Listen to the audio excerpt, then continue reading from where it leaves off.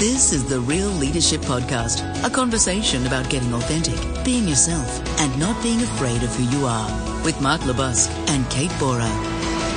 Welcome to the Real Leadership Podcast series. I'm Kate Bora, joined by the wonderful Mark Labusque. How are you today, Mark? I'm great, Kate. Great to be with you again and talking about another real leadership topic. Absolutely. I think this is one of our personal favourites, performance reviews. Oh, this one gets so much traction in organisations. You know, there's research out there, and I've seen it in engagement survey data that I work on, that like 50% of people think that their performance reviews are an absolute waste of time. You know, when you think about the time, energy and resources that organisations put into this stuff, it's phenomenal that a conversation that's designed to help grow and develop direct reports is seen as an absolute waste of time. So what do you think is going on there, Mark? So a couple of things. One is I'm surprised it's only 50% of people think that. But anyway, let's go with that number. It's out of the research. What do I think about it? I actually think we need to tip the whole process on its head. I will say, though, we need some way to monitor and measure performance of people within organisations. I just think we're using a system that is now out of date, which is really based around formal data, numbers, and really looking at people's weaknesses and saying how we need to fix them. And I actually think we need to start to look at it perhaps from another angle, but I'll talk about that more as we go through the topic today. Yeah, I think it's an interesting one. You know, it's not rocket science. It's the performance review, and organisations spend stacks of money even on consultants coming in to design processes. It's like, how do we sit down twice a year and have a good conversation around performance? It fascinates me how complicated we can make it, I guess. And the reality is, and one of the analogies I always used to use, particularly when I was in organisations working with them on the process, is, you know, really it's a formal process to document conversations you should be having all year. And it's the informal conversations that are happening on a regular basis that are really important. The formal process should be super easy, right? We just document it, sign it off, we're done. The challenge is, of course, those informal conversations are not happening. So we sit down for our annual or biannual performance review and we get a few rude shocks as an employee. Worse yet, if you're the leader who hasn't been giving the feedback all year, it's an incredibly uncomfortable process. So I think there's some interesting trends and moves, particularly coming out of the States. It's coming here slowly, where people are demolishing performance reviews, the annual performance review kind of process, and looking at quarterly performance conversations, which have definitely got merit. I think legacy of Australian companies says that it's a long time before we will countrywide remove performance reviews across organisations, and I think it comes down to strong risk-averse behaviour in terms of what would happen if we did that. How do we control everyone? How do we measure performance? How do we do REM reviews? All of those sorts of things. I think there's a lot of process and systems that really hook in to this whole kind of structure and process around performance reviews. So if I think about it at its very crudest level, I put a quote out recently on LinkedIn which says, 2 conversations a year to force someone into a bell curve is no way to inspire them. Now, I love it. This is, in fact, what I'm seeing in a lot of organisations. And as you said before, we haven't moved to a regular informal conversation. We're still in these sort of twice a year, usually just after we come back from the break at Christmas time, and then there's that one at the end of the year where we sit down with our people and so we say something like, so how do you think you're going? As a manager, you should know how they're going because you've had conversations with them, and 2 conversations a year will create surprise and will create disappointment. And the other thing for humans that I'll say is humans are not hardwired to be compared or to be given a number. Humans aren't numbers. You give someone a number, I get a 2 and you get a 3, Kate, and I'm sitting there going, hang on, I worked as hard as her. All of a sudden, I don't want to work with you. So they're almost anti-collaborative in the way we do it today. And I'd love to explore today as we talk about how do we get this to be something that is more fulfilling, more rewarding, and also the other thing is it's about career progression and enhancement, not just for the person who's being reviewed, but also for the manager as well. How do you make it a good experience? Yeah, absolutely. And that is such a simple opportunity for a manager and the individual going through the process. And I think that's where we'll go now is, if you are an individual that's, got your annual performance review or biannual performance review coming up, what can you do, I guess, to start to prepare for it, to make it a good experience for you, to really take ownership of that experience? I think the first thing to do is I have these thing called the first 5 questions in my book, Being Human. And the second question is, what's your work style preference? I think if you're not getting asked that by your manager, you need to have a conversation with them about it and say, hey, boss, when I do my really best work and thrive, this is what it's like. It might be that let me be and just sort of run it like my own small business. The other one might be, I need you to come every day and rub my tummy so you can see my tail wag. I need affirmation. I need validation. The first thing you can do is be really clear about how you're going to do your very best work. Secondly, if your boss isn't having a weekly or fortnightly one-to-one with you, you need to get that time in the diary, just half an hour every fortnight to give them an update as to where you're at, what's going on. I call it the no surprises chat. Make sure that they don't get surprised at some point in time, or you don't get surprised because you haven't been speaking to each other for 6 to 8 weeks. And I think the third thing is focus on your strengths. Focus on the things that are real strengths. Don't forget your career killer, but continue to focus on what you're doing really well and look to get better at that. Yeah, and look at where you can leverage that. So where else in the organisation, where else in the team can I do more of what I'm great at?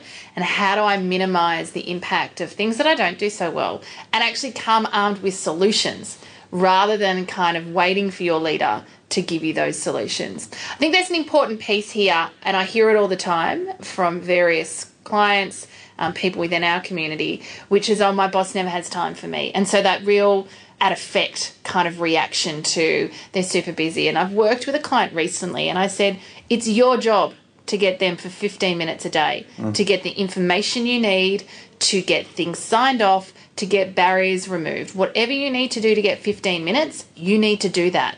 It doesn't need to be at the same time every day. And in this particular relationship, they need that 15 minutes every day. It doesn't have to be at the same time every day. They've tried the 1 hour a week. They've tried, not getting anywhere. I go, it's your job to get the 15 minutes a day. I don't want to hear, oh, he was busy or he wasn't able to. I'm like, walk into the door, knock, hi, have you got 15 minutes? I want to have a quick chat. And I think there's an important responsibility and accountability that we need to take as individuals. People are busy. Leaders are busy. Now, they've got workloads that are, off the charts, more than what they can do in a week, month, or even a year. And so I think it's how do we create space to make it as easy as possible for them to do the stuff that I'd like to think that most leaders think this stuff's important and really do value it. It's just the fact that they've got so much on their damn plate that they just never get around to it. Yeah, so one of the things that you're going to say when you go and walk and knock on that door is you're not going to say this, I know you're busy, boss, but don't go there with that sort of stuff. You want to go there and with a different mindset, saying that what you're about to share with them, or maybe some feedback that you're going to get, will be benefiting not just you, the individual, but will also benefit the team and the boss and perhaps the organisation. So, and sometimes people carry stories, Kate. They want the boss to be busy so they can avoid these conversations, because usually the boss wants to take them to the KPI sheet, and maybe if the KPIs aren't where they need to be, I'd rather not have that conversation. What I think you need to be able to do is, if you can't formalise that time, get that time informally. Even say to your boss, hey boss, come and let's go and have a coffee. Yeah. Let's go out and have a coffee now. Some things I want to share with you that'll be useful for you at performance review time, because managers have a lot of work to do when that time's ticking around performance review time. There's so much to do. Yeah, absolutely. They're completing forms and doing all that sort of fun stuff. So let's move to talk. You've mentioned strengths, and we've got the strengths-based movement that's come out of the States. Very strong, starting to get some good traction here locally. So, talk more about your strengths. How do you leverage those? I think a development plan is always a really important piece, but we'll come back to that. Let's talk about KPIs and data versus behaviour. Okay, so I know when I ran the experiment to humanise my team, there were two things I focused on. One was coaching for performance, which is around their technical data, the sort of, I call it the vertical skills, and the other one was coaching for behaviour, and that was more about the human and horizontal skills. So as a manager, I really believe you've got to apportion time for both. The other thing as a manager we've got to stop doing is we focus so much on what I call the red. Whether it's the red in the numbers or the red in the behaviour or the 360, we always go to the bad news and we go, we must fix that. What I'm going to say is go to the green and have a look at the green. And if someone's 85% in the green, getting into 87 is going to have a much bigger impact on your business than maybe moving them up 2 points on on the red. So focusing on strengths and good behaviour. You know, Marcus Buckingham's work on Strength Finder is fantastic. Gallup do some great work as well in that space. The issue is this, Kate, we've got to almost unlearn what started to happen to us at school. You know, Mark did well, but could do better. And then Mark goes to uni and Mark did well, but could do better. And then Mark goes to work and someone says, Mark did well, but could do better. We need to change the mindset to, hey, Mark's really good at this stuff and we're going to keep developing him. If he's really bad at something, let's just get him up to acceptable. Yeah. So I think that's where we need to start to focus. Which then really leads into, and we'll touch on this in another episode around career conversations, which is around job crafting. How in a day, a week, a month do I do more of what I'm good at and less of what I'm not good at? And I think there's an important piece here where we go, you know, every role has some brain-numbing, mundane stuff that for whatever reason, confidentiality or just pure resourcing, you'll need to do. And I kind of always liken it to, you know, you don't want that to be more than 20% of your week. But there will be some things that we kind of just have to suck it up and do. But how do you actually start to craft your role? And this is a great conversation in a performance review with your leader that says, you know I'm really good at this stuff. I'm not so great at that stuff. Is there anything we could do? Particularly if the stuff I'm not so great at is someone else's absolute sweet spot and strength. And actually, if we gave it to that person, that'd be in seventh heaven. Yep, great point, because again, we almost, in organisational life, we try and create this almost robotic person who can be sort of, let's be underwhelming at 20 things. And I'm like, no, let's be amazing at one or two things, because if we could each do that, we can then leverage that skill set and potential in the room. We shouldn't keep trying to create these robots. We should be focusing on the real strengths that the person brings. So if your strength is about, you know, again, finding your voice, speaking up, it might be about problem solving, it might be just empathy, whatever it is, just let's use that more and stop trying to get people to be like each other. Yeah, absolutely. And that's the strengths-based leadership stuff that talks around well-rounded teams, that actually not going to find all those qualities in one person, but in a team you absolutely will. So let's talk about how to prep and plan. I think there's a really important piece around being really clear about your outcome and your intention for your performance conversation. Are you seeking feedback in a particular area? Are you seeking to validate perhaps a self-assessment on a particular project? I think getting really clear about what you need from the conversation. And so then a really good question to your leader would be, okay, and what do you need from the conversation as well? Yep. So that we're really clear and that it's not sort of waffle. Because I think sometimes these conversations can be sort of 75, 80% waffle and sort of 10 or 20% hard, good, valuable conversations. And my suggestion is actually let's get rid of the waffle and let's have a good, honest conversation around results, behaviours, what's working well, what needs to be different, and a plan for how that could look different.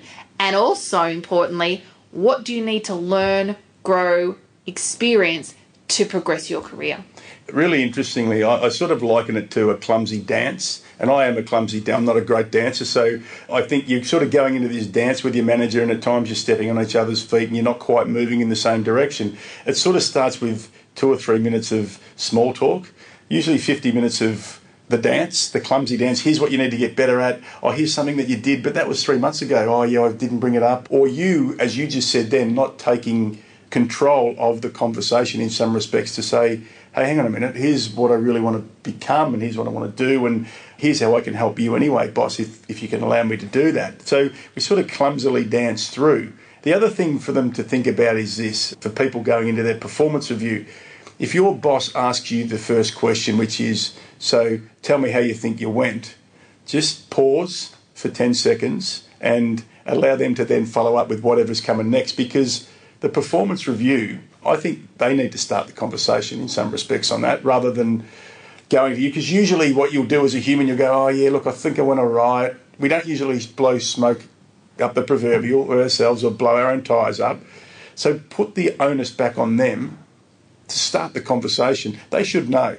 And you might be a bit like, oh, that's a bit scary, but every conversation usually starts with the boss going, how you going? How do you think you went? Which is usually intentional, because what we're seeking to do is get a sense from our staff member how they think they went, and hopefully if there's areas they haven't done so well at, they'll actually self-assess that and I don't have to be the one to give that negative or constructive feedback. And, to be fair, there's obvious merit in that. I think there's an opportunity that says that as an individual you could say, look, what would be really great for me to start this session off would be, I'd really love to hear from you how you think I've gone on, and be specific. Yep. Project X, Project Y, the work or the process review I've done in finance, or whatever it's going to be specific. It helps your leader, who's probably, I'm going to suggest, not that it's right, but walked in probably reasonably unprepared, hence why they've thrown the baton over to you to kick it off. But that's going to then help them open up that dialogue, get them thinking, and really transition into a strong conversation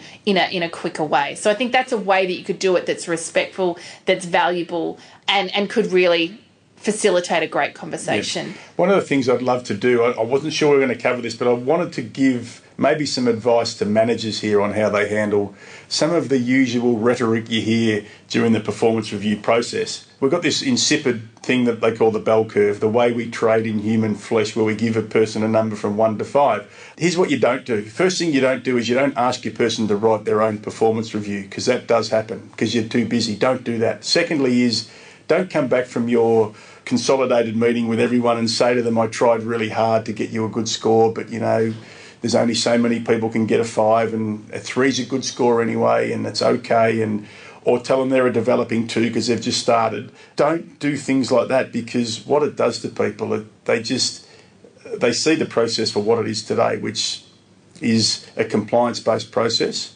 to end up with people in a curve. So when you come back and have conversations, if you need to be honest with them. You need to be constructively honest with them and tell them about why they ended up where they were. And I'm going to say this, if you've had conversations along the way, they won't be surprised. I know myself from weekly conversations with my people that we were never surprised. I think I had one where then they tried to get someone to developing 2 because they'd been there for 3 months. And I'm like, no, they're hitting their numbers. What I mean by developing 2 is that's an easy way to get your bell curve right. As a manager, don't put up with that sort of stuff. You've got to be honest, reliable, and meet regularly with your people. Yeah, absolutely. And I think the final thing that we'll close out with is, you know, this generally when we come to a performance review, as a manager, my intention is to help you. And so if as an individual sitting in that conversation, we come from that perspective, that actually the feedback I'm about to receive is to help me progress, to help me succeed, rather than being defensive, which is often the first port of call when we get some negative feedback is, no, that's not right, particularly if we're getting feedback from something that happened 2 months ago. But I think just to really hold that actually the intention is to help, and as a leader, it can be really useful to actually articulate that and actually pre-frame that says, look, my intention around giving you this feedback is because I really want to see you succeed. You know, I've noticed some things that potentially are holding you back, and what I'd love to see you do is, you know, be winning in that area or hitting that goal or building great relationships. And so what I've seen is you probably be great if you could start doing 1, 2, and 3 with that stakeholder, with that project lead in that group of team members, so that you can achieve the outcomes that you're seeking to achieve. So I think there's some opportunity there to language it in a way that reinforces the fact, I'm here to help you. Yeah, look, great point. I think you've hit on something that Daniel Pink just wrote about, which was there's all this idea of the feedback sandwich, good news, bad news, good news. Hate it. Daniel Pink has now said, go bad news first, because that's what we're looking for. Now, it's not bad in the respect that they've done something wrong. It'll be just framed as bad because it might be something they're hearing about that they need to get better at. Start with that stuff. Don't waffle on into it. Hey, how you going? Yeah, all good. Yeah, and then go like this. Just have the conversation. Don't let their bullshit detectors go off, because if that happens, it's no good. So I think you're right, Kate, is be upfront, be honest with them, and then move into the good stuff, or the green as well. In my very second to last performance review in my old organisation, my boss called me back in after we'd finished, and he sat me down and he said, Busker, I need you to look more stressed. That's what he finished with. And I'm like, why is that, mate? Oh, because I walk past your office and I'm not sure that you're working hard because you're laughing and having a joke with people. Don't do that. That's all I've got to say on that one. Whew. We might just leave it there. But I think the important closeout piece there, is honesty. and really show up, do your prep, and make it a really valuable conversation for whoever's in the room. Whatever you need to do as an individual, do that. As a leader, what do you need to do to make this conversation valuable? It doesn't have to be a cookie-cutter approach. How do you tailor the conversation, the process, so that it's really meaningful for all? So thanks, Mark. Another wonderful conversation. And thanks to our listeners. Yeah, thanks, Kate. And the listeners, keep your leadership real. Thank you. Hey there, it's Mark here again. Thanks for listening to the Real Leadership Podcast. If you liked it, why not rate it 5 stars? And if you loved it, how about you share it with your friends as well? And in the meantime, check out Kate's website, www.ypwa.com.au, and her amazing new book called Core Confidence.